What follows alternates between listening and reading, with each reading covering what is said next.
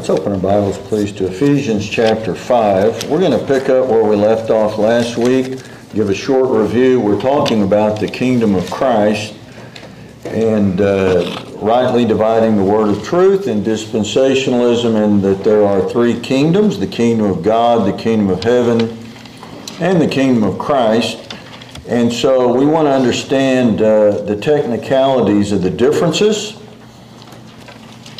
and understanding biblical terminology and definition and rightly dividing the word of truth. Let's look at Ephesians 5 and verse 1.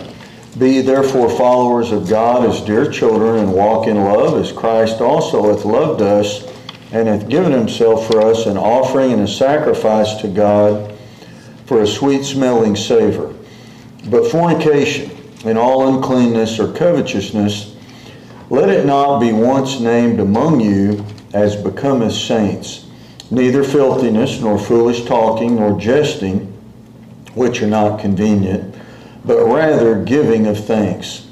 For this you know, that no whoremonger, nor unclean person, nor covetous man who is an idolater, hath any inheritance in the kingdom of Christ and of God. So it tells us to be followers of God as dear children, walk in love, and then it tells us that we're a part of a kingdom, and it tells the people who are disqualified from the kingdom, and they will have no inheritance in the kingdom of Christ and of God. Let's pray. Father, we pray that you'd bless the message, that you would lead and guide us as to what to say and how to say it. We yield to your Spirit that he would do all the work. Help us to justify this truth in some way, that you'd feed your sheep, that you'd fill us, and help us to hunger and thirst after righteousness. We pray that we would understand the kingdoms, and that we are heirs and joint heirs with Christ, and someday we'll be adopted into full sonship through election. Help us, we pray, and we ask these things in Jesus' name. Amen. Just give you a real short review. Don't want to cover too much to be redundant, but you can listen to the tape from last week. There are basically two kingdoms that are usually emphasized. Most people aren't aware of the differences, but one of the main rules of biblical interpretation is things different are not the same. So every word is on purpose, and every word is preserved by God and spoken from the mouth of God, and every word has a distinct definition. So the kingdom of heaven then would be different from the kingdom of God. And if you try to equate these and make the terms synonymous, you will arrive at a false conclusion, because they're two different kingdoms. So as we looked at, the kingdom of God is internal, invisible, spiritual. It is the kingdom of the church age, of the kingdom of grace, or the covenant of grace. And that's one good example is Romans, and we'll look at this again in a minute, 14, 17. But we're told that Jesus came preaching the kingdom of God in Mark chapter 1. And then also in Matthew 4, it says he came preaching the kingdom of heaven. So it's technically different. And the main goal is to enter into the kingdom of Christ. So in our dispensation, this point in history on the earth in which we live, you get born again, you're saved by grace through faith, you are baptized by the one Spirit baptism into Christ. So you're part of the kingdom of God, but that kingdom is within you. Nobody can see it. It's invisible. It is a mystery. This is called the mystery of godliness. Christ in you, the hope of glory.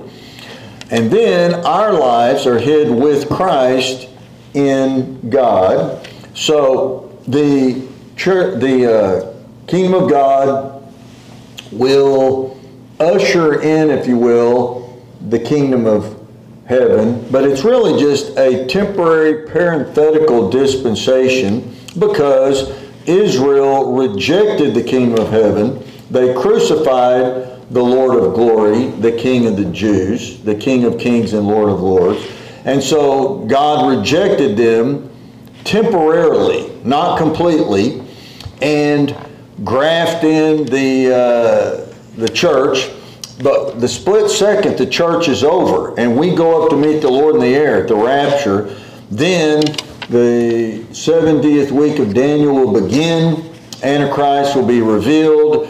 Time of Jacob's trouble, what we call the tribulation. And then Christ is coming back, fight the battle of Armageddon, and he will establish the kingdom of heaven. So the kingdom of heaven is a literal, physical, visible kingdom in which Christ will rule in Jerusalem. He will come down. He said the mountain will split in two, and he will rule with a rod of iron 4,000 years, and we will rule and reign with him. So you have this invisible kingdom, which we're a part of. You know, I'm looking at kings right now. It says in Revelation 1:6, he hath made us kings and priests unto himself. So kings and priests don't look necessarily like a king or a priest, but that's what you are if you're in the kingdom of God. But then when the kingdom of heaven comes, you'll know it. And it will be very visible, very, very evident. Now, as we read, the only way to get into it is through inheritance. You can't buy your way in. It's not by favoritism. God is not a respecter of persons. There's only one way. You have to be in the will of the king, of the kingdom, so that when the will is executed, you will inherit what is rightfully yours by the legal document of the will of God. So it tells us you're going to need to be in the will, but if you're in the will, something has happened in your life to your very nature and your character, and it tells you these people who will not inherit it. And it talks about the covetous, the idolaters, the fornicators, these type of people. So the sinners will not enter in. They are not heirs. And you've probably heard about the reading of the will, and people get mad. They want to contest the will. Some people want to try to get the will changed on the deathbed of the estate holder. A lot of trickery takes place. A lot of people get mad. And like somebody told me recently, whenever there's money involved, somebody's going to try to cheat. Whenever there's money involved, somebody's going to get mad. There's going to be some type of corruption or, anger, hurt feelings, because you have to be in the will to get in the kingdom. So, praise the Lord, if you're in Christ, you are in the will. Your name is written in the Lamb's Book of Life. And the Bible says we are joint heirs with Christ. So all that God the Father has bestowed upon the Son, you are a joint heir with Christ, which means very, very wealthy, very, very powerful in the estate holder. So the kingdom of God will get you into the kingdom of heaven, riches of the inheritance in literal riches. So now what we call blessings and benefits, and the Bible says he loadeth us with benefits. We are blessed. Blessed is the man to whom the Lord will not impute sin. These are like fringe benefits of being in the invisible kingdom. But one day, all those who enter in the kingdom of heaven through the kingdom of God, and this is our dispensation, doesn't apply to the Old Testament saints, but then you will have your inheritance. You know, and a lot of us here have inheritance. There's people here, you probably inherited land, money, could be a company, who knows, riches that you've inherited. And so you're supposed to have wisdom, manage that, pass it on to your heirs. And so a wise man leaveth an inheritance to who? His children's children. So some people, if you don't think your children are very wise, or your grandchildren, you better put it in a trust fund where they can't sell it and do what they call in Oklahoma, poop it off or blow it, because I see it all the time. Somebody works real hard, saves their money, lives frugal, wise, they pass it on, easy come, easy go, and wealth gotten by vanity shall be diminished, and they want to sell it and go on a Walt Disney cruise, you know, or they want to go, as they say in North Texas, on a trip to Hawaii. I don't know why they can never say Hawaii, but it's Hawaii. They just want to blow it or get a new car or something like that. But a wise person appreciates their inheritance. They know where it came from. They want to manage it wisely, and they want to pass it on to their heirs. But as we mentioned last time, if you make the mistake, I almost said fatal mistake, it's not fatal but could be, in equating the same definition to the kingdoms, then you're going to reach a private interpretation, which is false doctrine. So you're going to come up with a post-trib rapture, post-millennialism, reconstructionalism. There's now a pre-tribulation or a pre-wrath doctrine being propagated, and it's all based upon applying kingdom of God doctrines to the kingdom of heaven and taking Matthew 24 and 25, which has nothing to do with the church. Remember, the church is already gone in Revelation 5. We're already raptured out.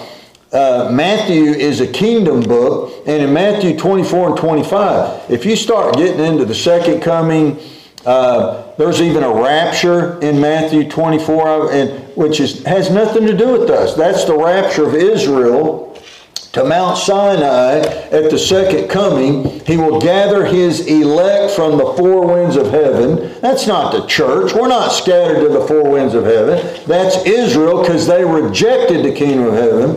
And then you start looking at the parable of the 10 virgins, and some were wise and foolish. You're going to end up with the works salvation split rapture. You know, and so then you have some Baptists, I've heard them preach even, that if you're not spirit-filled and right with God at the rapture, you get left behind. You know, I've heard that one. And where did they get it? Matthew 25. Has nothing to do with us. That's the kingdom of heaven, not the kingdom of God. So, just say a couple things in passing. It's very important. We'll look at this in a moment. But the kingdom of Christ, all these kingdoms are for the Jews. Now that seems a little bit contradictory right there, because you say, now wait a minute, I'm not a Jew, I'm a Gentile. But as we'll look at, it's not for what we think of the stock of Abraham, biologically, racially, a Jew of Israel. If you're saved, you get into this kingdom by faith and a baptism, and you're circumcised in your heart, not in the flesh, as we looked at in Colossians 2 and Ephesians, and some really good verses in New Testament doctrine.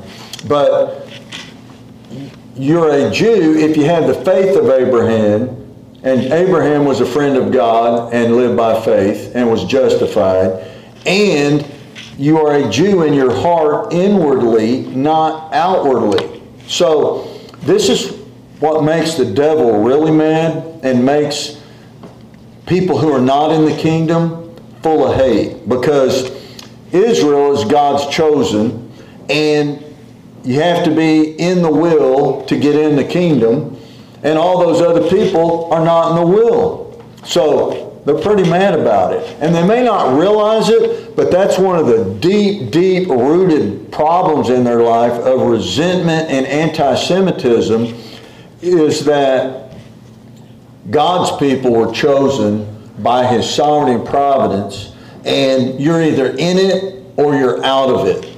And you get in it by inheritance. You know, if some people just were put in a will by the will of the testator, by the will of the estate holder. And then there's a famous family in town, I won't tell you their name, or in our area, in our county. Their grandfather had a lot of land down by Cotulla and Freer, became very wealthy. There was oil found, natural gas. He was angry at his son, and he disinherited his son and gave everything to the two grandsons. And, you know, this type of thing happens all the time. But then other people want to be fair, you know, and fair is a place where you judge the pig, you know. Fair is a place where you go and the Hereford cattle have their tail like a cotton ball, and they spray perfume on them and do their little hair pretty. And there's a Ferris wheel, and you eat cotton candy and fried cheese, or I don't know. Everything's fried on the midway. Life's not fair, and you're not supposed to give your inheritance to somebody who's going to blow it. And some of you need to look down the road. If somebody's not going to appreciate it, and they can't manage money, and they're slave to their lust, they're worldly, why would you give them your hard-earned money knowing they're going to blow it? You need to think about that. And it's in the Bible. So according to the law, the eldest son received a double portion of inheritance because he had the priestly rights, and he had to take care of the sisters and manage the estate. But you know, a lot of people just want to be fair, and then look what happens when you got the wise son, the prodigal son. The prodigal came back, but the other son got mad about it. So whenever there's money involved, somebody's getting mad. Get ready. And it's not supposed to be fair. It's supposed to be based on righteousness and the will of the estate holder. He can give it to whoever he wants. You know, and some people sneak in there and steal it. I see it happen all the time. They sneak in and steal it. But you can't do that in the kingdom of God, and you can't do that with the kingdom of heaven, and you're not going to do it with the kingdom of Christ. But a lot of people try to do it with earthly kingdoms and estates. So you have to get in the will. Now, you can't get in the will by schmoozing. Is that a bad term? You can't schmooze your way into the will. Though it works sometimes. Somebody just said, I like that person. I'm putting them in my will. And I don't like that person, and I'm taking them out of my will. And if you make me mad, I'll take you out of my will.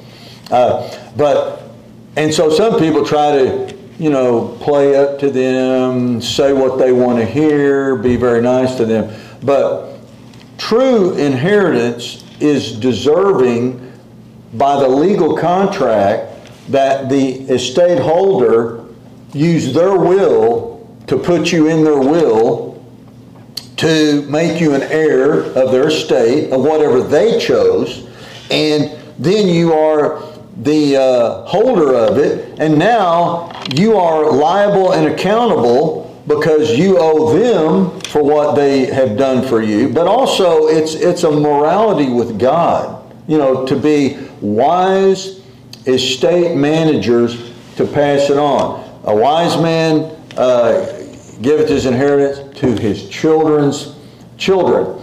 So, kingdom of God is invisible, spiritual, only for the church age. You're saved by grace through faith. You are born again, indwelt by the Holy Spirit. Your body becomes the temple of the Holy Ghost. And you have eternal security. This is the record. He that hath the Son hath life. He that hath not the Son of God hath not life. These things have I written unto you that believe on the name of the Son of God, that ye may know that ye have eternal life, and that ye may believe on the name of the Son of God. You are born into the kingdom, and you are a joint heir with Christ, but it's invisible. So see, a lot of people don't like that.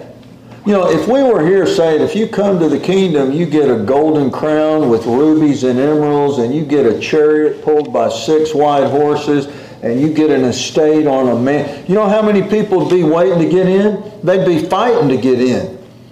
But see, this kingdom is way better than that. It's an eternal, but it's invisible. So they don't have any faith to see it, so they're out there tonight. What are they doing tonight? Waiting in the line at McDonald's? I don't get it. What is so important that you can't pack the house of God out, that you don't realize you're a part of the kingdom of God, and you're in the will? You're in the will. It's unbelievable to think about. And we serve Him by love, by free will. So this invisible kingdom is going to one day be a part of the kingdom of heaven. So the kingdom of heaven will be when Jesus Christ comes riding on a white horse to fight the battle of Armageddon. The armies which are in heaven will follow Him on white horses. That's us, the church. His vesture will be dipped in blood. It will be bathed in heaven, according to Isaiah 34 and other places. And He'll come down to Idumea, which is Edom, work His way up the east side of Jordan, wipe out all of His enemies, cross the Jordan River, and there set the battle in array at Armageddon, and it will be, He will plead with all nations. He will give them a chance. Who is on the Lord's side? And all the nations of the earth will gather to fight against Him. And it says in Luke 21, when you see Jerusalem encompassed by army, know the desolation is nigh. In other words, the abomination of desolation, which will be committed by the Antichrist at the midpoint of Daniel's 70th week. Jerusalem will already be surrounded by armies. And the battle will be set. Now, He will plead in the valley of decision. And then He will destroy all of His enemies. He will set up the kingdom of heaven on earth. He will literally rule and reign for 1,000 years, which is the last day of the great sabbatical week. Starts with the day of the Lord, and it's also then turns into what? The day of Christ, which is the millennium. And we will rule and reign with Him for 1,000 years. So what people don't realize is we're going to be God's law enforcement during the millennium, and He will beat people with a rod of iron. It'll be no longer turn the cheek, pray for them. It says they will have to travel to Jerusalem annually to observe the Feast of Tabernacles, and if they don't do it, God's going to make a drought come on their land. And once again, Egypt is the problem. It mentions Egypt specifically. They're not going to travel, and God's going to judge them during this kingdom of heaven. So then what's going to happen, as we looked at last time? Christ then is going to give the kingdom back to the Father. And I can show you this in 1 Corinthians 15. He will bestow it back to the Father, and all of this will lead into, and if you want to summarize it, you can, but it's technically different, the kingdom of Christ. It's all about Christ. It's all because He obeyed the will of the Father, and He sent Him to do His will, and He died on the cross. He endured the cross, despising the shame. He learned obedience through suffering, and He lost none that the Father entrusted Him with.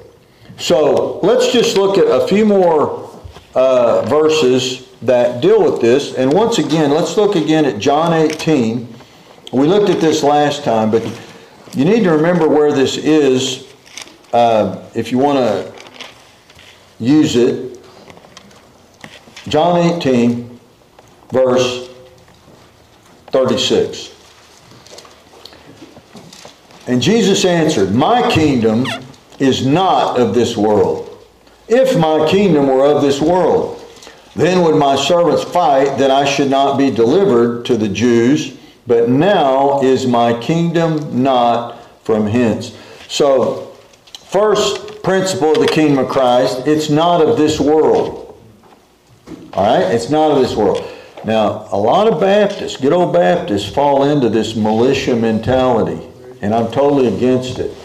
He didn't say go get a machine gun and fight. His kingdom is not of this world. I know a lot of tough guys want to, bear arms, and you need to defend yourself. But that's the wrong mentality. I mean, this isn't the time to fight. His kingdom's not of this world. He plainly said, if it was, I could call my angels, they would fight for me. It's not the time to fight. That doesn't mean you're a wimp. You defend yourself, you defend your family, you provide for your own. But you don't militarily fight back. That's the government's job. His kingdom is not of this world. Some of us need to get our mind right on this. We had a guy, he was misinterpreted the Word of God, and at our old ranch, you came into a kingdom, there were cliffs. And he came out there and he said, here's what we're going to do. We're going to set up a machine gun nest right here. I mean, he meant it. And he said the NSA has this heat-seeking, they've got satellite. And then I think he wanted like cannon, and bazooka is an old term, but he said, here's going to be our rocket launchers, and we'll funnel.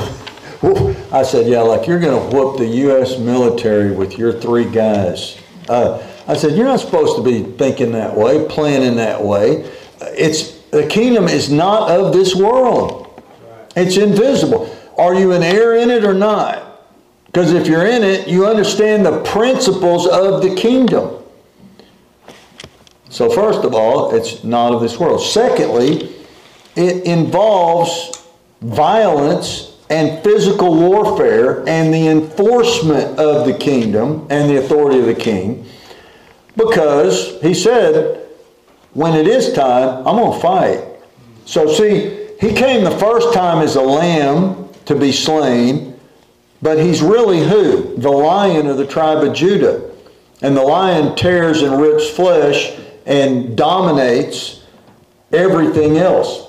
So the kingdom of Christ is a violent, physical, visible kingdom of enforcement. The law will be enforced. It's not time yet. It's not time. So, you look at like 2 Corinthians 10:4, the weapons of our warfare are not carnal, right?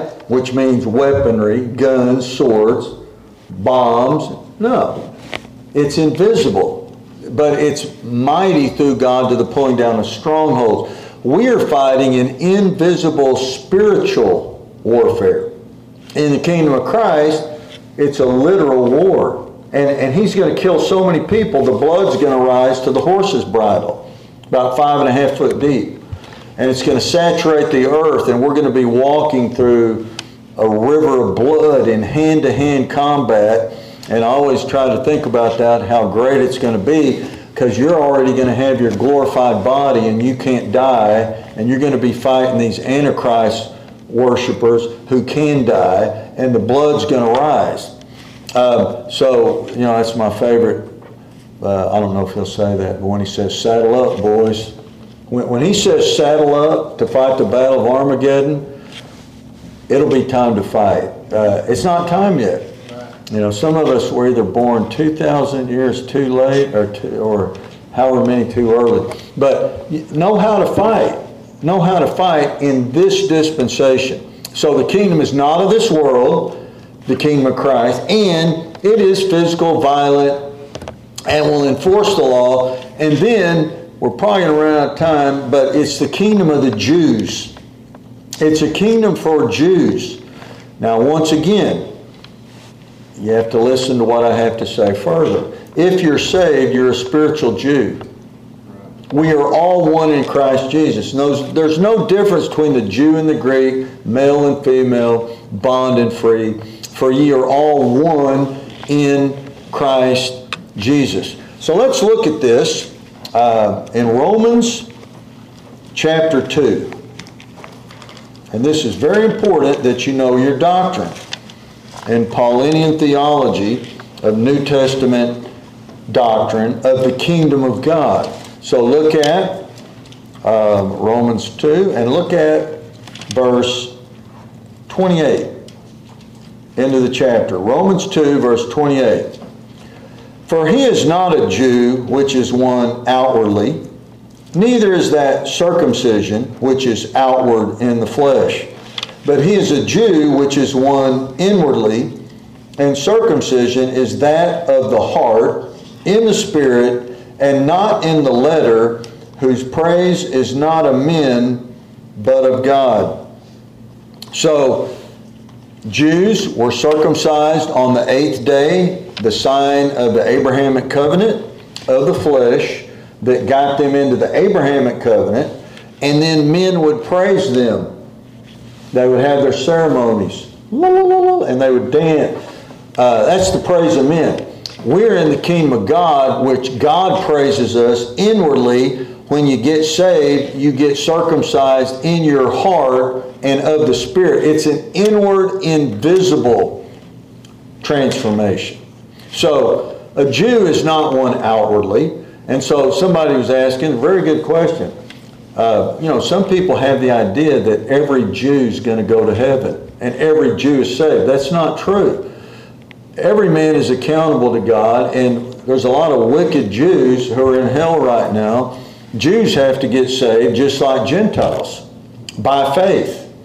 But if you get saved, you become a spiritual Jew through spiritual circumcision. So it's inward though. And if it happens, you have the praise of God.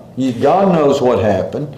So we're walking around in a world where Satan is the god of this world, and you're in a kingdom which is invisible, and only you and God knows it. It's really amazing. And anybody else who's in the kingdom. So it's a kingdom of the Jews. I got a lot of verses to show you on that. We're probably going to run out of time. But let's, for this evening, let's look then, if you will, at Galatians chapter 3. Galatians chapter 3.